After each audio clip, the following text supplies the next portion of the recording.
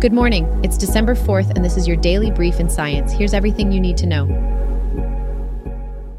Chinese scientists in Shanghai have made a significant breakthrough in gene therapy for autism. They have developed an injection that can reverse autism symptoms in mice. The treatment successfully modified the DNA of mice with autism-associated mutations, restored protein levels, and reversed behavioral abnormalities. The researchers believe this therapy could also be applicable to other genetic neurodevelopmental disorders. The effectiveness of the treatment may vary depending on the specific genetic variations in each patient.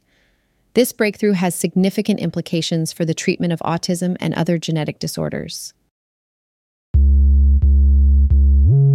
A blind mole species, thought to be extinct since 1936, has been rediscovered in South Africa's sand dunes.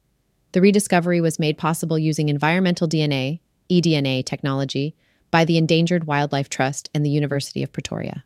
The mole, which relies on hearing for hunting and lives mostly underground, presents an opportunity for conservation and study.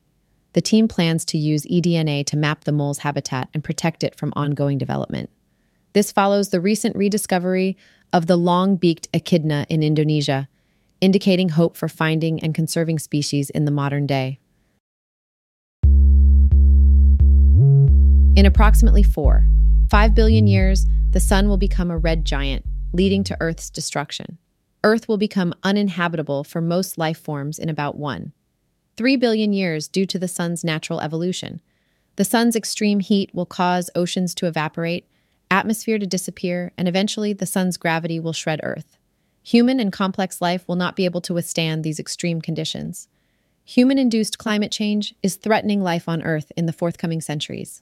Increasing wet bulb temperatures, beyond which humans cannot cool off by sweating, are becoming more frequent. Some regions have already experienced temperatures above this critical threshold. Human-produced greenhouse gases could threaten life on Earth before the sun's ultimate demise. A team of researchers from the University of Texas at Austin and other institutions have developed a compact particle accelerator. The accelerator, called an Advanced Wakefield Laser Accelerator, can produce high-energy electron beams in a space less than 20 meters long. The device can achieve an electron beam energy of 10 billion electron volts, 10 GeV, a level that previously required accelerators approximately 3 kilometers long. Potential applications include testing space-bound electronics, imaging semiconductor chip designs, and developing cancer therapies. The team's advancement involves the use of nanoparticles, which boosts the energy delivered to electrons. Long-term goal is to use a tabletop laser that can fire repeatedly at thousands of times per second. The researchers have submitted a patent application for the device, and the university holds shares in the Texas-based company TIAO Systems, which has an exclusive license for the foundational patent. The research was supported by the U.S. Air Force Office of Scientific Research and the U.S. Department of Energy. In microgravity, astronauts experience bone and muscle loss due to the absence of Earth's gravity, leading to potential health issues such as osteoporosis and injuries from falls. To combat this, astronauts currently engage in 2 hours of daily exercise using equipment like treadmills and weightlifting machines, although these are too large for long-duration space flights. Researchers are investigating minimal or no-equipment exercises for space, the effects of exercise in microgravity on the musculoskeletal system, and the optimal exercise programs for astronauts. Studies on bone and muscle loss in space overlap with research on osteoporosis on Earth, implying that drugs used to prevent bone loss on Earth may also be effective in space. Researchers are studying muscle function changes in microgravity using tissue chips.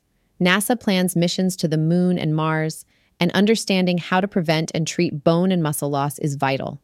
NASA's CIPHER experiment aims to gather data on the effects of long-duration missions, including bone and muscle loss, to develop strategies to protect astronauts and benefit people on Earth with bone and muscle atrophy. This has been your daily brief in science. To read more about these stories, follow the links in the episode bio. You can also subscribe to these updates at www.brief.news.